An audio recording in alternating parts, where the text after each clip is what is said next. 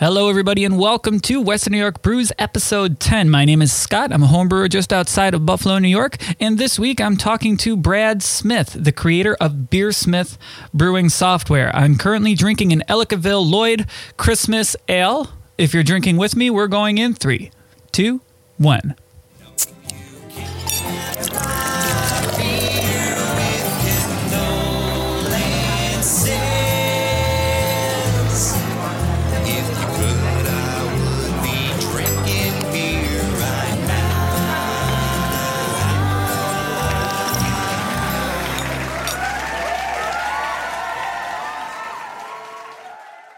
And once again, thank you. My name is Scott. We're talking with Brad Smith, the creator of the Beersmith Brewing Software. If you're not familiar with it, it's the software that I use when I brew. It comes on the Mac, on PC, on iOS, and on Android, and I own all of the copies. I own one on my PC, on my iPhone, and on my Android tablet. I find it useful. There's a cloud sync feature. And when I was talking to the members of my homebrew club, what should I talk to Brad Smith about? The number one thing people wanted to hear about was Brad Smith. So Brad Smith has a podcast. It's the Beersmith Brewing Podcast. You should check it out at beersmith.com. That's where you can download the software as well. Highly recommend that you do that. We come up with his first most important tip in just a few minutes, but we start with a little bit of background about Brad. So enjoy. Now, you say you grew up in Rochester. Were you brewing when you were in Rochester? No, I actually didn't start until I got out of college, Were you in warmer weather? I started in 1987, and I was in San Antonio then, so it was significantly warmer than Rochester, New York. All right, never mind then. Well, I have brewed in cold weather though, because I moved around a lot. But yeah, it's a challenge sometimes. I mean, when it gets really, really cold, like last year, we had a number of weeks down below the teens, and I ended up doing some brew in a bag batches on the stove, mini batches instead of doing the full thing outside, just because I didn't want to be that cold. Yeah, of course. Yeah. The brew in the bag. A couple of the guys in our homebrew group are primarily brew in a bag. What are you primarily? I primarily just do traditional all grain, actually. All grain. And I actually have a very simple brewing system. Surprising. A lot of people are surprised to find out. I primarily brew 5-gallon, although I occasionally do 10-gallon. But most of the time I do 5-gallon batches just because I enjoy doing a lot of different beers. And I still brew with like an 8 or 9-gallon pot and a big igloo cooler. And, just the same stuff that most people have access to. Do you still get to do it often? Not as often as I like. Unfortunately, one of the challenges when you take your hobby and you make it into a business is often you don't get to enjoy the hobby quite as much. So, no, I don't get to brew as much as I'd like. Probably every month or two at most. Beersmith, the story behind the software. First of all, I have Beersmith on my computer, which people can buy on their computer. I have it on my iPhone, on my iPad, and on my Android. So it was important to have that cloud feature that you have to keep everything synced up. But whatever I have on me at that moment, I want to make sure I can always refer to my recipe and the notes from the last time I brewed it. Sure. So when you started the software, because I think we're on Beersmith 2.0 right now, or 2 at least. 2.2, I think, something like that. 2.2. Did that come as I'm doing this for me, or more as, I think a lot of people would need this? No, I started back in 2003 with Beersmith 1.0. And originally I developed the software just because I wanted to use it for myself. And it started out as a little project for myself. And then slowly, a couple friends started using it and they enjoyed it. And then a gentleman named Steve, actually from Australia, helped me push it to the next level, really, and said, hey, this is something really cool. I think I met him on one of the forums. And he started providing suggestions that eventually turned into Beersmith 1. And it took, probably a little over a year to get even the first version out. And then it was, I think it was 2011 before we came out with Beersmith 2, actually. There's a series of upgrades in between where I added more features and so on. And then, it took a while to get there. It's really comprehensive. Yeah, it is. I started full time, actually. So that, the business was a hobby business for many, many years. And then I started working full-time on it in 2010, and that allowed me to finish Beersmith 2 in 2011, which, it's a fairly complex piece of software, but has a lot of the features that people want. Now, when I'm using Beersmith, I've been to your blog. It's beersmith.com. And I've looked up recipe creation because I've been brewing for about 3 years. The way that I attack recipe creation is very similar to what you wrote on your blog, where I'll go for a style guideline, and then I'll look up a couple of recipes, I'll throw things in there, and then I'll start to tweak the numbers. And to be honest, when I was listening to your episode with Randy Mosher about creating recipes, I was completely lost. He knows a lot. Randy is great. Well, Randy, I love Randy because Randy is an artist. Yeah. And he's a graphic artist by trade, and that's what he does for a living. And so he thinks in a totally different way than I do. My background is I'm an engineer. And a lot of us in the homebrewing industry are engineers. And interestingly, the engineers dominated the discussion through the early 90s, primarily because they were the people who had access to the internet at that time. So a lot of the homebrewing literature and stuff is written by engineers, and it sort of has a mechanical approach to building recipes. But one of the things I enjoy about Randy is he takes the opposite approach. He's a very creative artist. And so he'll do crazy things like, what if I caramelize some bananas and make a beer based on that? Or, and I mean, he does. He owns actually a commercial brewery, and they do that kind of stuff. He's like, how do I caramelize, 10,000 pounds of bananas so I can commercialize this beer? Really creative stuff. And I mean, there's merit to both approaches. Certainly, there's merit if you're trying to duplicate a particular style, you're trying to duplicate a particular commercial beer. There's certainly merit to looking into that particular beer style and researching all the ingredients and approaching the grain bill. What percentage of this do I need? What percentage of that do I need? But I also think there's some really real merit to Randy's approach, which is much more artistic. Which is, he'll say, like I said, I really like bananas, or I found this exotic fruit in Brazil. I'd like to build a beer around that. And you get some great new styles and flavors out of that too. The latest episode where he was talking about the beer styles, the historical beer styles, was really interesting too. But about the same thing, about an hour into it, I'm like, I'm full. I'm done. I can't handle anymore. He's great. I also recommend, he's got a new book called Mastering Homebrew out. And it's actually out now. It came out in the spring, and it's a comprehensive book. It covers all of brewing. But what I really enjoy, he's got a couple chapters on the flavors of things.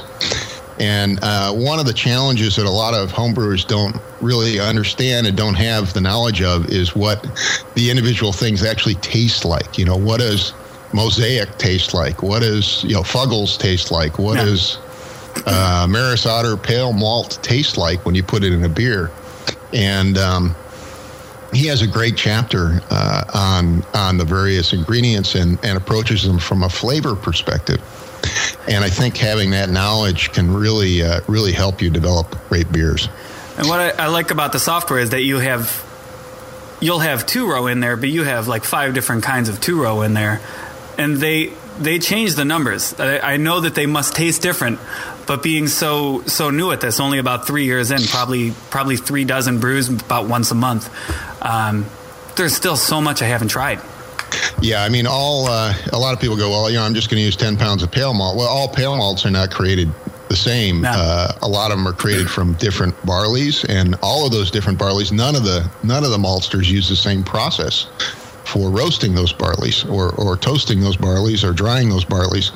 And they all have their own process for malting them as well. So, I mean, you're going to get a different flavor profile depending on the brand. And if you go to add-ons in Beersmith, I do have a lot of add-ons as well, where you can download individual ingredient profiles for the, like Briess and some of the other big maltsters too. But yeah, I mean, really, part of learning the ingredients is understanding what the different malts and what the different hops bring to the table. For example, to go in line with that, what you were saying, the Gratzer episode, I'm going to mispronounce the Polish, even though I am Polish. The Grodziskie. Grodziskie. Yeah, I think is how it's pronounced anyways. The episode, one of the guys in our homebrew club just brewed some. I haven't been able to get a hand on his yet, but that's something if I wanted to try, and I smoke a lot of meat at the house, I have no idea what that tastes like. Yeah, Grodziskie is a historical beer from Poland, and it's based around a malted oat that's smoked. So it's a smoked oat base, and the smoked oat provides a lot of the flavor. And there's been, going back, kind of the historical thing. There's been a lot of discussion over what it should taste like, and they've actually they actually pulled some of the brewers because they stopped brewing this beer, I think, in the 50s, actually, commercially. And so they brought back some of the original brewers from the 50s, people that worked at the brewery, to taste the beer to say, oh, yeah, this is what it actually tastes like. Because nobody really knows. I mean, it hasn't been brewed for 60 or 70 years, right? Have you had any? Except for a handful of people. I have had some smoke. It's great beer, and it's got a nice finish to it. Actually, it's not over the top like some smoked beers can be. I personally enjoy smoked beers, but I don't like it when it's overdone. That's my profile, anyways. Excellent. So if I were attacking Beersmith for the first time, I'm throwing in my recipe. Maybe I've done it in something else, or maybe I've just written it out. I'm throwing it in for the first time. Do you have any tips? Oh, yeah. Well, the first thing I always tell everybody is you really need to set up a good equipment profile that matches your equipment, because the numbers you get out of the program are really only good as the numbers you put in. And if you don't have an equipment profile that matches up with your equipment, the volumes are going to be wrong. The mash temperatures are going to be wrong. Everything's going to be wrong. And probably the best place to start is if you go to beersmith.com/video. Nice. There's a whole series of video tutorials there that'll walk you through the most important first step, setting up your equipment, and then, the other things like building your first recipe. But generally, if you have a good equipment profile that actually matches your numbers in terms of volumes and everything else, and you pick the ingredients, you should come pretty close with your first batch. Do you do your note-taking? Do you do it in Beersmith, or do you have a separate binder? Do you prefer the paper? I actually still use I use Beersmith. I don't use the binder anymore. Even if you didn't, you should have said you did. Well, I mean, the program actually has multiple levels of backups built into it, and then of course I learned many years ago to back up all my data, so I back it up online all the time. It gets backed up every night, so I don't really worry about losing it anymore. But back in the old days, I used to have a binder, certainly, but I don't anymore. When I use my binder, I get beer all over it on the brew days. So that's why I like to keep it in the computer. I have some of my originals from 1986 still stuffed in one of my boxes of beer equipment. So 1986, if I'm doing the math, do you have a really terrible beer that sticks out? I don't want to bring you back to the bad memories. Oh, well, you got to understand, 86, 87, it was the Wild West back then. I mean, we didn't have any beer recipe software. We didn't have any real understanding of the process, honestly, or the flavors or the quantities involved. We would just go, we would literally go, I'm going to add an ounce of this and a couple ounces of that and see what happens. And it was usually a disaster, quite honestly. Probably my worst disaster, I think one of the very first beers I brewed was a stout. And it either got over-carbonated, or actually what I think happened is, we also had wonderfully stale ingredients at that time. Nice. You'd go to the store and they'd have the hops laying on the shelf, and they'd have cans that may have come from Australia or the UK years ago and had been sitting on the shelf for years. And so so the net result was a bottle bomb, actually. And one day hasn't happened yet. One day, one of these stouts went off while I was at work and exploded literally all over the kitchen. And it looked like, a bomb had gone off in my kitchen, and there was stout all over the walls, all over, the entire kitchen. That was probably my worst experience. The beer wasn't that bad, surprisingly, but a little over-carbonated. I appreciate it. I'm going to send people to beersmith.com/video. Before I let you go, because this is Western New York, sure. Do you have when you go, I assume every once in a while you make it back to Rochester. I do, yeah. I still have my folks up there. Do you have your favorites in Rochester? Oh, favorite boy. breweries, favorite beers? I mean, Genesee. Well, I have fond memories. My father's favorite beer was Genesee Cream Ale. Nice. And I think he still drinks Genesee Cream Ale all the time. And it is kind of a classic cream ale, but hardly. Of course, that predates the whole craft brewing industry. But it's kind of something I think of every time I go back to Rochester, because that's what he always used to drink. But no, actually, I haven't been to a lot of craft breweries in Rochester. Unfortunately, I think when I go up there, I'm usually with the spending time with the family and not necessarily hanging out at the breweries. But but I know that they have a lot of great craft breweries up there now, and we're very lucky now. I mean, we've got 4,000 craft breweries now. Yeah. Which is actually more in the United States than we had before Prohibition. So, I mean, that's a pretty amazing transition in, 20, 25 years that, basically since the early 90s when the craft beer revolution started. Now we're up to 4,000 breweries. It's just wonderful. Hey, well, thank you very much. Anything you want to add? Oh, no, it's my pleasure. I just encourage people to get out there and try new things. Don't be afraid to, brew a small batch and try something new, because who knows, you might invent the next great beer. It's been interesting. I get to go to the homebrew conference every year, and it's always a pleasure on Homebrewers Night. We have Craft Brewers Night first, which is wonderful, but then we have Homebrewers Night. And Homebrewers Night is always better than Craft Brewers Night, because people are willing to, hang themselves out on a limb, and they brew beers that aren't necessarily commercially viable. And, some of the variety of beers and the taste of the beers, the flavor, the passion people put into them is just incredible. So, don't be afraid to try something new. Well, have a good one. Thank you. Thanks again.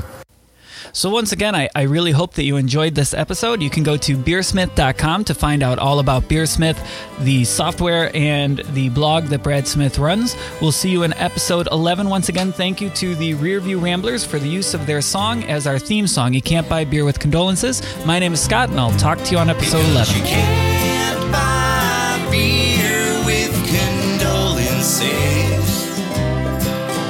Not a store